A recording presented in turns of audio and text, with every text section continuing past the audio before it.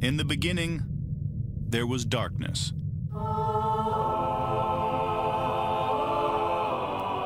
Then, there was Paul Brown. Paul Brown transformed the game. Hello, Paul Brown here. Welcome to the first ever International Browns podcast. London calling to the faraway towns. Now war is declared and battle Good morning, Cleveland. Well, we survived, and I think that's about as much as we can say for a fan after that game. It's a victory Monday. It may be a little cloudy. The weather probably sucks. Let's be honest, it was 49 rating during the game. So it is a 49-degree, cloudy, sunny, not sunny, 49-degree, rainy victory Monday. How about that? It is a 49 and raining victory Monday. It's cloudy. It is. I mean, Jack, is there a better adjective to describe this Browns team than cloudy? Sun gets through every once in a while. Yeah, I think cloudy's it's not bad. Yeah. So, Jack, how you doing, buddy? Surviving. It's another week of shit show NFL games. It's just devastating. It's like this has been what the pain was all about. So this is probably the best opportunity the Browns will ever have in a season, and it's just not coming together. Yeah, you'll never get a more talented Browns roster in terms of the overall talent. And this is the outcome that we're going to get is it sucks and it hurts. Yeah. Listen, I don't want to take away from the fact that the Browns did something the Steelers couldn't do, and that's beat the Lions. Okay. So we'll start. They were also forced into backup quarterback though. So I think that is in itself. All right. But according to Browns Twitter, wasn't Baker Mayfield basically our backup quarterback today? Well, to be fair, if we look at, there was two people that took a snap at quarterback today. That is true. One of them had one snap, one play, 16 yards and a TD. And the other one, let's look at his stat line. He had 29 passing plays and 4. So 33 plays, 15 successful passes, 4 successful rushes, 1 TD and two interceptions. So if you're looking for QB of the game, those players have something in common. Both of those players have something in common. You want them gone. It's ready for a reset. God, we're gonna set the internet on fire talking about that. But listen, let's just call this out what it is. Baker Mayfield is struggling. He is struggling mightily. Okay. He is barely above 50% against the Lions. And you know what? I will give this to the Lions. They're not very good, but they play really hard. I mean, there's guys out there that are giving their all that I've never heard of. There's a reason that they're in a lot of 1-score games. And it kind of goes to show that Jared Goff isn't that good because, to be fair, I don't know if Tim Boyle was really that much different than Jared Goff. He threw a couple interceptions. So does Goff. He doesn't complete a lot of down the field passes. Neither does Goff. They rely on, a 57-yard touchdown run by DeAndre Swift, but Baker Mayfield right now.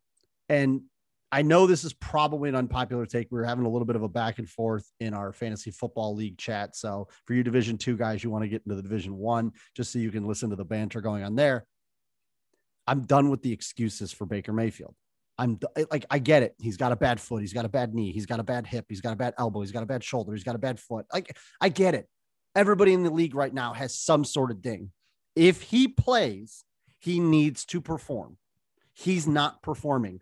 I'm not going to be a fanboy and sit on the internet and go, oh, for all the people booing Baker Mayfield, who cares? He's a pro athlete. Boo him, cheer him, whatever. It doesn't matter. Who cares? Stop being, he said people say mean things to him on social media. Who cares? His wife doesn't cook him things with, who cares? I'm done with these excuses. He is the number 1 overall pick in the draft. Why do we make so many excuses for him? He's not playing very well. I get it. Could he be a franchise quarterback? He's shown flashes, but 50% of the time he's good. And 50% of the time he's terrible. Well, it was one of the things that I've noticed the last couple of weeks, but it really showed to down a play.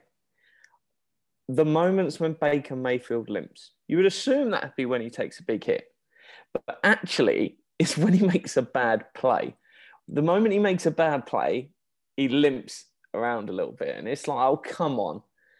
He is just like, he got the world's smallest violin out, trying to play for a bit of sympathy. Just get on with it. He learned that from Ben Roethlisberger. Okay. There was the quarterback a couple hours of the East that did that all the time. But the funny thing is Ben used to get calls. Baker doesn't get shit. Baker will get whacked after the play, whatever you want to call it. He doesn't get them. But, we talk about Baker being number one, and then Josh Allen, who just got $260 million to go out and get boat raced by the Colts. By the way, you want to see something that doesn't make a lot of sense in the modern day NFL.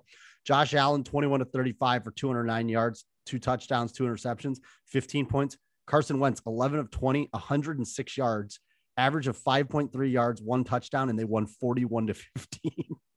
A quarterback threw for 106 yards and they hung 41 points. But, that's beside the point. Baker, listen, we have him next year for $18.8 million. They've already exercised the 5th-year option. Okay. So Baker Mayfield will be here next year for $18.8 million. Jack, you agree with that? Yeah, I would say it's over 90% chance. I'm not going to say it's 100% because I think that there is a deal where you could trade for somebody. Who knows? The Seahawks decide Russ needs a new location after the way he's playing at the moment, and the Browns decide, hey, we need a fresh start. That's one that 2 teams ready to give up potential on their current quarterback situation could go, let's try a different one, rather than sitting on their hands with what they've got. So I'm not saying it's 100%, but it's very likely. Yeah. So listen, we got to figure this out. I don't know. I'm not in the film room, so I'm not going to pretend to go out here and bloviate about a bunch of stuff that we don't know in terms of where routes are supposed to be run, where players are supposed to be. I will tell you right now, if you want one of the main, so let's just set Baker aside, right, for a second, right? And let's talk about something on this offense before we get to our below average grades for them. One of the biggest things this offense is running into is their ability or inability to avoid penalties. These pre-snap penalties are just unconscionably bad. Listen, and I get it. The NFL right now is cracking down on penalties. There's a lot of holds and blocks in the back. There's a lot of stuff being called that you look at and you go, wow, for a reffing crew or a group of referees that could not spot a ball today, that had to stop the game 3 times to re-spot a ball because they forgot where it was. They sure saw every ticky-tack. I mean, Wyatt Teller dunks a guy on its spin move, and they're like, that's holding. Or Blake Hans basically clubs a guy's arm out, and it's holding. I get it. I'm okay with dealing with those. The illegal shifts, the illegal formations, the false starts. I mean, this offense, how many times did Nick Chubb break off a 20-yard run for a first down only for it to be called back for a holding? They can't get out of their own way. So if you got a quarterback that's struggling, you have to help him out. You have to give him some momentum, not 1st and 15, 1st and 20, 2nd and 18. Like, they're just constantly behind the 8 ball. And I know we talk about, the first thing everybody does, it's a common thing where it's like we take penalties and coaching and we just align them together. I've played football before. No coach has ever coached a false start. No coach has ever designed up an illegal play. That is an execution error, whether it's somebody not being on the line of scrimmage, somebody not uncovering. These are things that players have to look at and say, oh, I'm the outside receiver in this play. I need to step off the line of scrimmage. Oh, the snap count is 2. I mean, what you're basically saying on these is we want them to punish players. That's the only thing coaches can do. Like, nobody says, Jedrick Wills, I want you to false start on this play. Like, I can assure you that is not coached. Now, technique in terms of holdings and, boneheaded plays that happen after the whistle. Okay, we can talk coaching on there. But Jack, when it comes to these pre-snap penalties, they need to get their shit together because right now they're just harpooning themselves. Would they have another 10 penalties today? That's asinine. The New England Patriots, who are now, guess what? First place in the AFC East.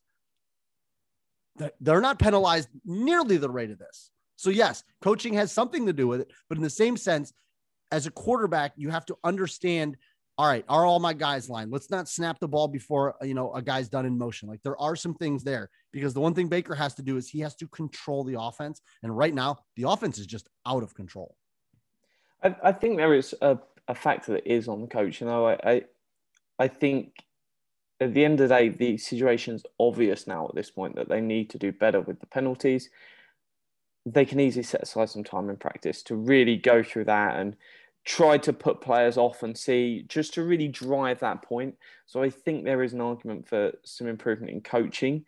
What do you want them to do? Because, for example, JC Treader's not practicing, right? He's a veteran. Half the guys are on bikes most of the week. You get maybe one full practice. It's probably a light pads. They're not in practice all week. You're probably only facing live bullets for a day. But if we look where the false starts and things coming from, it's not coming from JC Treader. No, but he had a hold today. And we have wide receivers in false starts and fullbacks and running backs. It's positional players where, the one I think we had last week, you're standing next to the ball and you false start. The pre-snap snuff is what's winding me up most. And I think you can easily practice that. Correct. I'm thinking that the procedural ones in terms of the holdings and all that other stuff, those are coaching points. But I'm talking about these pre-snaps. Defensive as well. The offsides. Malik McDowell, Jadeveon Clowney, Myles Garrett. I forget, there was another one in there. Somebody else jumped offsides. It's just stupid. One thing I sort of seem to notice, and hey, you'll always hear me bang the table for more passing, but when we put the ball in the air, the penalties seem to go more on the other side. Whereas when we were running the ball, the penalties went more on us. And it wouldn't surprise me. I need to look into data to see if that's just an NFL standard, because the way the rule book is and everything else, it wouldn't surprise me if it operates that way. But passing more, less penalties. Because as well, if you're running the ball, you've got 9 dudes blocking. Any of those guys, there's holding, there's blocking in the back, there's other stuff. Whereas when you're a passing play, there's less likely for something to go wrong and more likely for another team to foul on you. So I think that has to go in with the scheme, and that goes on the coaching of setting these guys up to be in a position where they foul more. And it's just asinine to me, the amount of times we set Baker up for 3rd and long. And that's the decisions we make. Running on 2nd and long is one of the worst decisions you can ever make in the NFL. Yet we consistently see it. And it's not good enough. I think the coaching staff really have to look at what they're doing and the way Stefanski's calling plays. Even when we won 11 wins last time, I was sat here and I was not happy that we ran too much. I felt we ran too much. We need to see those changes. Second half of last season, Baker passed more, we won more. And it wasn't just winning, it was comfortable winning. I just think we need to see more of it.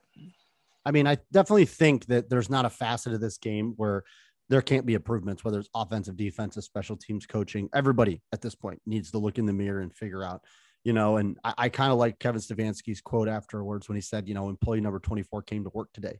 And I think that he's a guy that you can rally around and say, listen, this is a guy that just does things the right way, right? He comes out, he's a lunch pail guy. He doesn't get called. Are you ever worried that Nick Chubb's going to get called for a stupid taunting penalty?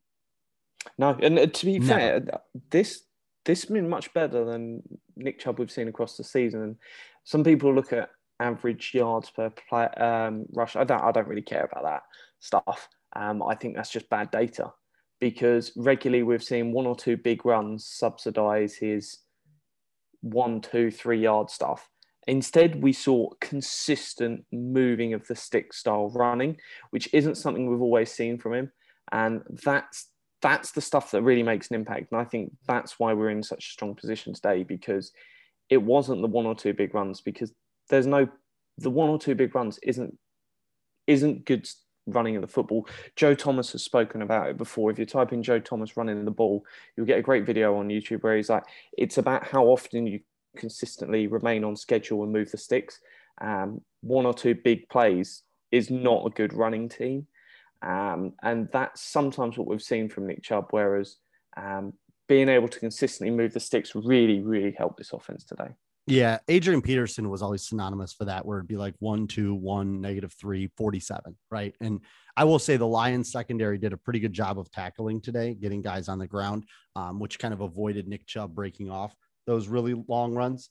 But I agree. I thought that the Browns knew that they had something today and they were going to exploit it. And they were going to say, you know what, we're good to go. We're going to use this. I think they liked, I think Donovan and even the broadcasters, by the way, the broadcaster, LeVar Arrington, absolutely terrible. I could go the rest of my life and never have him on a game again. That was embarrassing. Yeah, he was terrible. So I think that when you're talking about the Browns, they kept going left and have to bounce out wide, but you see it. Dearness Johnson gets in there. He's effective at times. So I like where the Browns running game's at. I think you're onto something a little bit with the penalties in terms of how it's being blocked up in terms of the running game versus some of the calls. Maybe the Browns get more holdings because we run the ball more than say somebody like the Cowboys or something. But regardless, I mean, Jack, overall, the offense, I mean, we all watched the game. We all kind of know Baker Mayfield, 15 of 29, 176 yards with a touchdown and 2 interceptions. Nick Chubb, 22 carries, 130 yards. 1, 2, 3, 6 different receivers caught a pass. Offensively, what are you going with?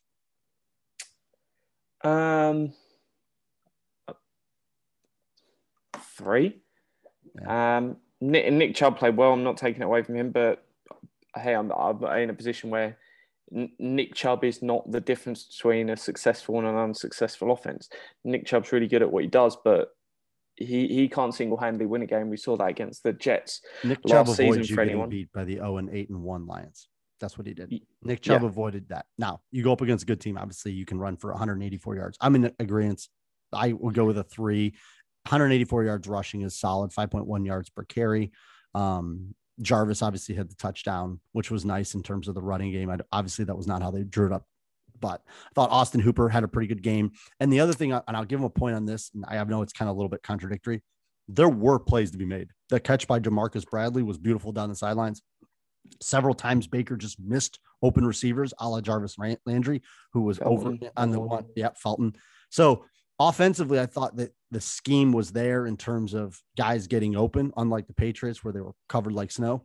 So I would say, yeah, I'm going with a 3. But I'll tell you, Baltimore stinks too. But let's just hope that this offense has an awakening, some sort of a spring awakening against the Ravens, because we know that Baker likes to light them up, and we're going to need it. Because right now, I think I read a stat or heard a stat somewhere that 6 out of the last 7 games, the Browns have failed to break 17 points. And in modern day NFL, that's bad. Yeah, I think Stefanski did really well today. You can only ask him to scheme guys open. He can't go out there and make the throws, but dudes are open. So he did his bit. And I think just a special shout out, if you're looking for a receiver for the Browns, there's one dude that's been consistent over the last 1.5 seasons, and that is Austin Hooper. I'm still in the camp that didn't really like the deal initially, and I'm pretty much up for moving on from him this offseason. But if we're going to be honest, he's done it. He's been solid. He's been exactly what they paid him to be. He's exactly what they paid him to be.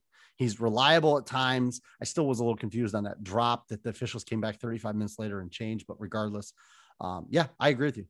But Jack, I pointed this out to one of my buddies, and before we go on to the defense, I'm curious. Does it not seem like Baker's accuracy with the tight ends is better than with the receivers? I don't know why, but I just feel like when Baker throws the receivers, the ball's 200 miles an hour. And when he's throwing it to the tight ends, he's just lobbing those beautiful little Russ Wilson-like moon balls into spaces. Like Hooper had a couple. Obviously, he missed them on the one crossing route where he kind of slipped inside the 10.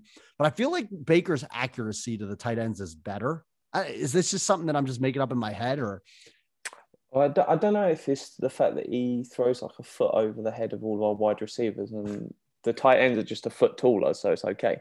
No, I think it's because, well, I don't know. I think I need to really look into it and get some numbers, but their roots seem to be not as deep, and I think that impacts it as well.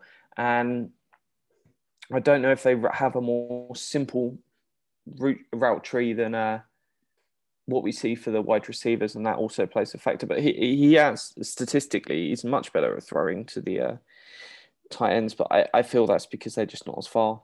downfield. And I think that's why he was good at throwing at Jarvis in the past, but it's just not there this season because it's how far you're asking him to throw the ball. All right, so we'll go with a 3. All right, we're going to jump over to the defense. You face Tim Boyle, so we got to put a little bit of we'll call it a B factor on that one. But the Browns did force 2 turnovers, they had 2 interceptions, no sacks, which I found to be a bit interesting. Defensively, well, one more point on the offense. Something that I've just been sent. We know how much our quarterback's wife loves having a meltdown on Instagram. Oh, God, you guys in this social media. She shared a post. No one better say anything bad about Baker Mayfield after this game.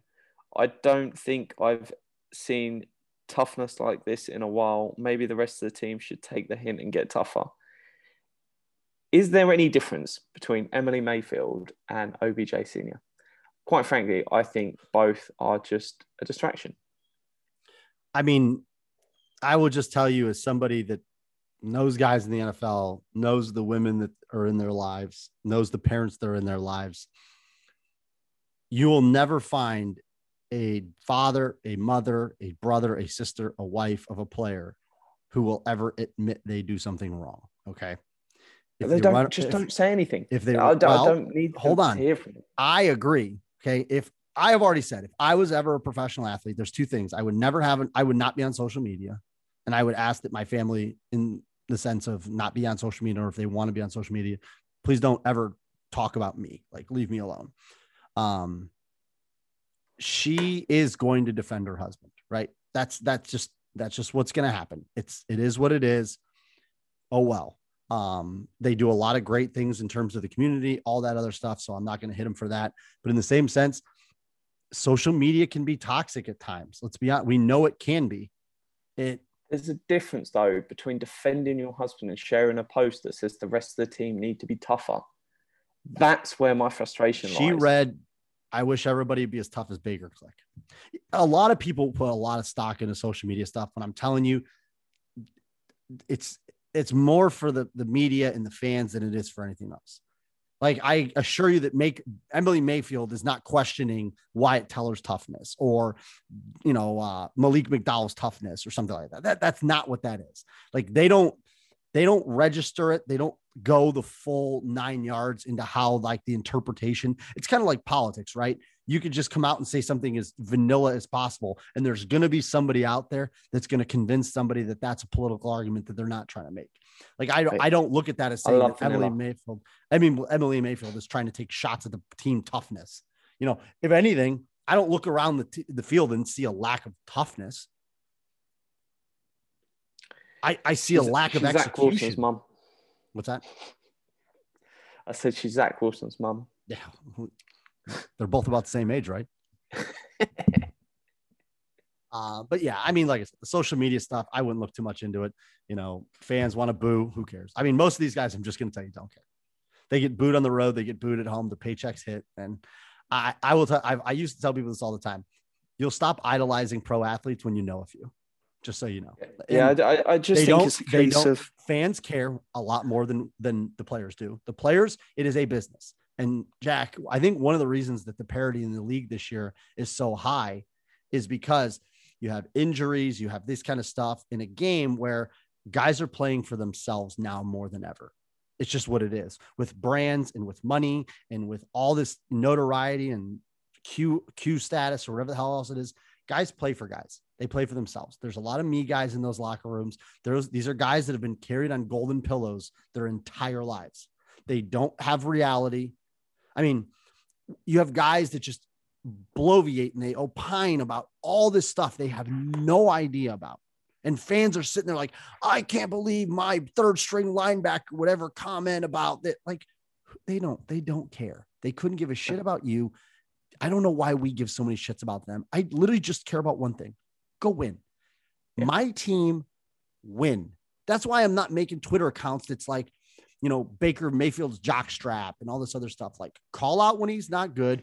If you have a platform and that's what you want to do and you want to engage on social media, I mean, Jack, we've now reached a point with Browns Twitter where people are arguing over college quarterbacks and college wide receivers and all this other maniacal stuff. I'm just like, I give Jack McCurry credit because he likes to get involved in the weeds and that shit. I could not be bothered by some of the just drama and bullshit on Browns Twitter. I mean, some of these. I see that and I'm like, yeah, I need 2 wide receivers and 1 quarterback. Why are people arguing? We need both. Jack, my God, that's almost right up there with Paul's haircut, which, by the way, we will address, everyone. But yeah, all right. So defensively, what do we see? I saw a team hold the quarterback to 77 yards passing. I don't care who it is. It was a lot better on defense than it was on offense. Yes, I would agree. So with Detroit, you're talking about a team. They held them to 12 first downs, 3 of 11 on third downs, Jack. 3 of 11. That should bring the season average down to like 73%. 245 total yards. The Lions averaged 3.3 yards per pass. God, that's awful. They never got in the red zone. They were grim. But I don't know if this is one of them where we're sitting here and going, they look really good against Bengals. And yes, I fully accept the people that say you can only beat the team in front of you, but do they only look good because of the team they're playing? I think there is some argument for that. The fact that we didn't get a sack in the entire game. What the hell? There's enough opportunities. There is 23 pass snaps. plays. Yeah, 23 snaps. But to be fair, Jack, the average was 3.3 yards. Yeah. Do you know what the longest pass of the day was? I'm going to guess 12. 24 yards to TJ Hawkinson. And if I'm not mistaken, I think 14 of that was on Yak. I don't think the Lions completed a pass beyond 15 yards. Well, I know because the only receiver that had to catch over 12 yards, the initial play of the game was to a tight end named Brock Wright, probably a 7th cousin of mine. Don't know. He had a 12-yard catch, and then Hawkinson had his. That's it. So it's hard to get a sack when you're not throwing the ball down the field. And when you did throw the ball down the field, Denzel Ward intercepted it. So there you go. Yep. 6. And also, by the way, I believe it was pointed out several times that the Lions lead the league in extra offensive lineman snaps. Last week against the Steelers, they ran a minimum of 6 offensive linemen on 24% of their snaps. I mean, that is impressive footballery, if I must say so myself.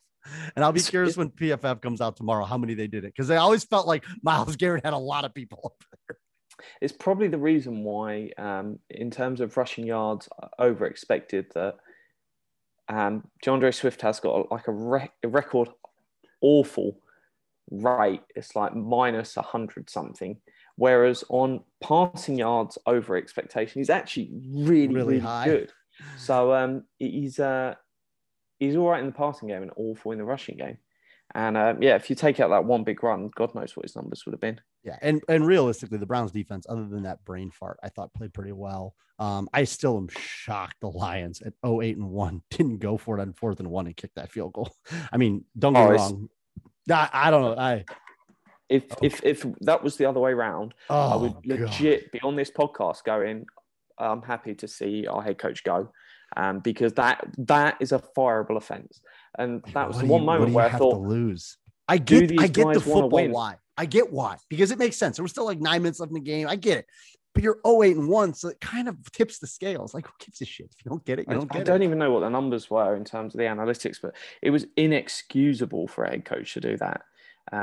That's one where Houston came out earlier in the season when they're playing the Browns and did something similarly as stupid. Remember that's the one where they punted.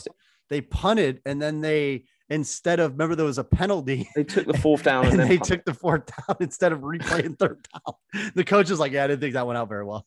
Well, I didn't mind they're going for 4th down because I thought that put them in a good position to try for a 4th and short. So I was like, I could see this. And then it was like, then they brought out the punt team, and I'm like, what the hell? Yeah. It would have been 3rd and 9 or 4th and 1, and then they punted from like midfield. But hey, if that was our head coach, I would have been on this show going, time to let him go. It was that grim. At that point, you just blame somebody else. You just say, "Oh, that was Callie Bronson." I'm sorry. Like, you just have to throw someone else under the bus. But all right, so we go with a 6 for the defense. Yeah, I think 6 is fair. Hey, Paul I'll Brown get- isn't here. Should we say 7? If you want, to be fair, yes, we can go with the 7. And here's what I'm going to say. I know that it sometimes gets lost in the shuffle. How pleasantly surprised have you been with the play of Greedy Williams? Greedy Williams has had an excellent season for me. Our safeties blow, don't get me wrong. But in terms the of corners and the Newsome, edges, Ward, and Greedy, I'm perfectly good there. With AJ Green as your cornerback 4, those 3 guys have been really good. You threw deep on Denzel, he picked it. Greedy had that great pass breakup on the sideline. Greg Newsome's been playing well. If only we could get competent safety play. That's just right now. I mean, Delpit's running around like a chicken without his head cut off. John Johnson is just John Johnson. Coined a phrase I used last week, full diarrhea ass out of John Johnson.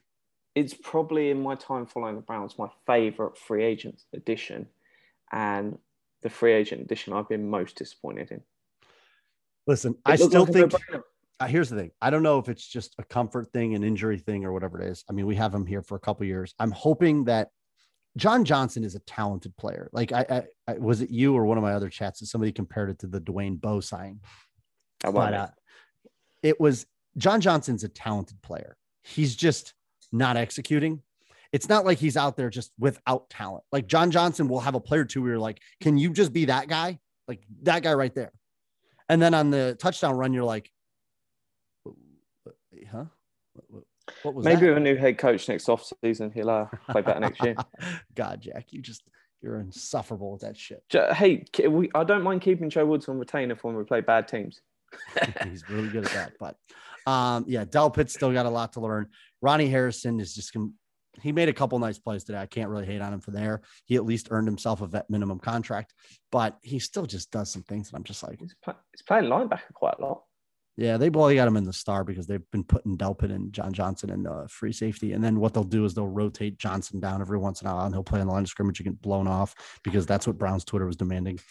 But anyways, okay. So I think that's enough on the defense. We don't want to run too long here. Worst special teams performance of the year. I give you a 1. It was terrible. You had an extra point blocked. You missed a field goal. I know the weather sucked. I don't care. We're not making excuses here on this podcast. Mr. Gillen, one good punt, the 52-yarder. The thing about it is in a game like this, you can't really focus too much on yards because most of his punts were from the what we'd call our plus side of the field. So, for example, on the first one, I think the guy caught it inside of the 20. That was, I think, our only punt of the first half. On the second one, it was down at the 26. So that was a 33-yard punt. That one sucked. Based on where he punted it from, the Cleveland 41. Yeah, so it's tough. You can't even let one loose on that because you're at the 41. God, we had so many punts in the third quarter. This is fair catch at the 22, at the 49. That one has to be better. I would grade that as a C-. 50, here's his best one, 52 yards when he was backed up at the Cleveland 25, and they end up getting a 17-yard return out of it. So not the greatest. I'm going to challenge your 1 there. I don't agree with that. All right, give him a 2. So, because of I know why. Damn it, I fell into after the start of the game, they're on course for a 10. And people will think, what the hell is this guy on about? So on the first play, they had a fair opportunity to run that out the end zone. And he just went, nope, I'm not touching it. And I was far short of giving a standing ovation at that point. I was like, someone's been reading my tweets. They've got it. They're finally going to do sensible stuff. And then they just proceeded to do more stupid stuff later on. No, the only other other one they returned, they got 26 yards. So they were +1. They're +1. No, but I don't agree with the risk. I get it, but you got a yard. It's what you get the double negative triple. What about it stamp from me is when you try to return it out and get to the 17-yard line. Anthony Schwartz. So no, it's.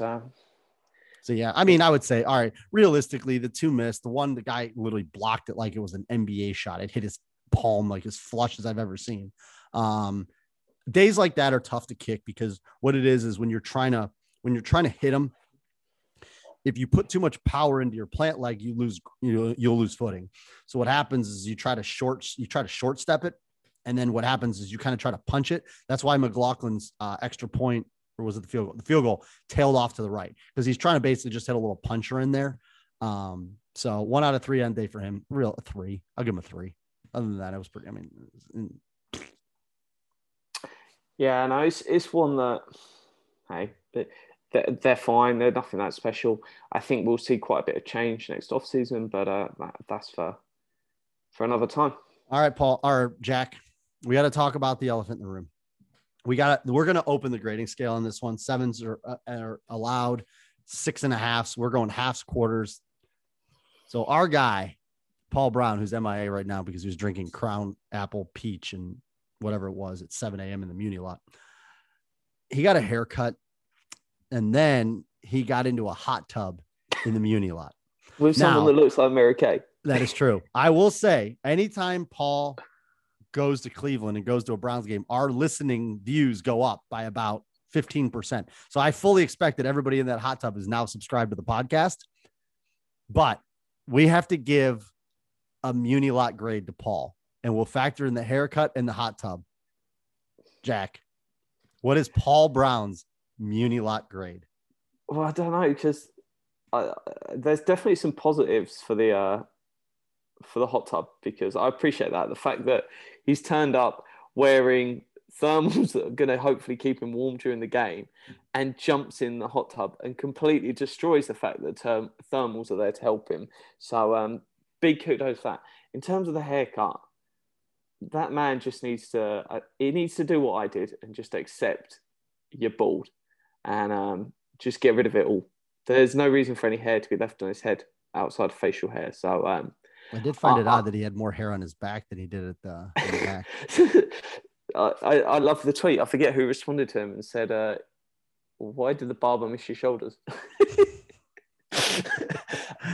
That's pretty good. That is pretty good. Just because it's Paul Brown, I'm going to go for a 12 for the hot tub, a -5 for the haircut, and we're going to finish on his favorite number. We're going to give him a 7. I agree. It's either got to be a 6.69 or a 7. So the man is just fearless. You talk about a guy that Emily Mayfield would not question the toughness of. It's Paul Brown. That is for sure. So, obviously for all the people that Paul met in celebrity statuses, welcome to the podcast. We always do appreciate our new listeners. I think at some point we're going to have one of the hot tubbers on to just talk about what the decision went into. A, how the hell did you get a hot tub into the Muni lot? B, was it pre-full? Like, I have a lot of questions on the execution, because I will just tell you right now, the tailgaters of the hot tub executed better than the Browns passing game. So there's just so many factors that go into this. The power consumption, because I saw bubbles, I saw jets. This wasn't like a Jimmy Buffett concert where they put a tarp inside of a pickup truck and just throw water in it and everybody gets hammered on margaritas. This was an actual hot tub, Jack. I have a lot of questions about this. So check out Paul's Instagram if you're wondering what the hell are these guys on about. Hopefully you're listening to it within sort of 12, 14 hours of this going up, because hey, the video will still be there. For sure. But no, hey, I'm sure Paul will keep in contact. He managed to keep in contact with everyone, even though he smashed. So yeah, let's track him down, and we've got some interesting shows coming up during the bye week. We're going to have some deep conversations. They're going to be real deep. Pretty. They're going to be deep. They're going to be deep. I will say this. In terms of that, we'll put it out there. We'll have Paul do it. Let's get some talking points, because, obviously there's a lot of hot takes going on the internet right now. I am curious to kind of just read the pulse. Now, obviously, we're going to have a Sunday night football game against the Ravens to kind of review before we go into the bye week. So we're going to have a lot to go over. And I'd be curious to see, because you're not going to get me involved in all these stupid little Twitter spats. That's not going to happen. But I am curious what Browns fans want to talk about. I'm curious where they see the biggest areas of weaknesses, the biggest areas of strength. I must say I'm very happy when Denzel Ward plays a full game, because Denzel Ward is a great cornerback. I hope that I see number 21 out there for the rest of the season. That's all I ask. Just want to see you out there, Denzel. Go Bucks. By the way, Michigan State, thanks for showing up. Paul enjoyed the game. So, all right. I think we've belabored a lot. But no, of points. it's one that, let's get through this next game and we'll have some really interesting chats. We'll poll the 5 top questions for each show, and then we'll go into them. But it's on to another win. Yeah, and I do apologize on behalf of my Chicagoans for that absolutely full combustible diarrhea down the leg by the Bears today. They had the Ravens. They had them right where they wanted them. Damn it, Marquise Goodwin should have went down at the 1-yard line. Ravens currently leading division at 7-3. They're not good. I don't care. Tyler Huntley, Lamar Jackson. It's not really a great team. Bears aren't very good either. Andy Dalton came in, threw a touchdown on them. So we got a big game next week. Obviously, the Ravens are leading the division, and I believe after the Bengals win against the Raiders, which is likely pending, we will be still in last place in the division, a game and a half behind. So it would be a full game that we'd pick up on the Ravens if we can go out there and beat them on Sunday night. And to be fair, it'd be nice to win the one in Baltimore, because then after the bye week, you come home to in Cleveland. That would be beneficial. You do the double over them. Baker plays well in both games, and suddenly people are talking about 40 million extension. So things can turn around. They're under no means is it done. The rest of this season, it's more of a defining matter on what happens to Baker long term than what happens to the Browns. It is going to be the two are linked, right? I mean, they're linked. The Browns go as Baker goes. When Baker's humming and completing 20-odd passes, it's a different team. I mean, think about how many chunk plays where you're just like, even the awful commentators would be like, he had him there. He had him there. But the rest of the season only has a short time of how the Browns finish the end of the season, whether they just scrape into the playoffs or something happens. That's about this season. Whereas Baker Mayfield potentially getting 40 million a year or being a free agent in a year's time, that is a factor that's going to bear out over the rest of this season. So he's paid life-changing amounts of money, but he could get insane money, or he could be an Andy Dalton in 5 years' time, in 3-4 years' time. Yep. So it is fascinating in terms of how it plays out, and it's going to be incredibly interesting to see. Yeah. I mean, to be fair, Jack, I mean, people have brought up the comparisons of Marcus Mariota and Jameis Winston going into their 5th years, right? Yeah, it's them two, and there's, I think, one other dude that's played in his 5th year option. Right? No, I think because he was with Miami. Extended. Was with Miami? He was extended. Yeah. Because he tore his ACL the 1 year, and then I thought they traded him.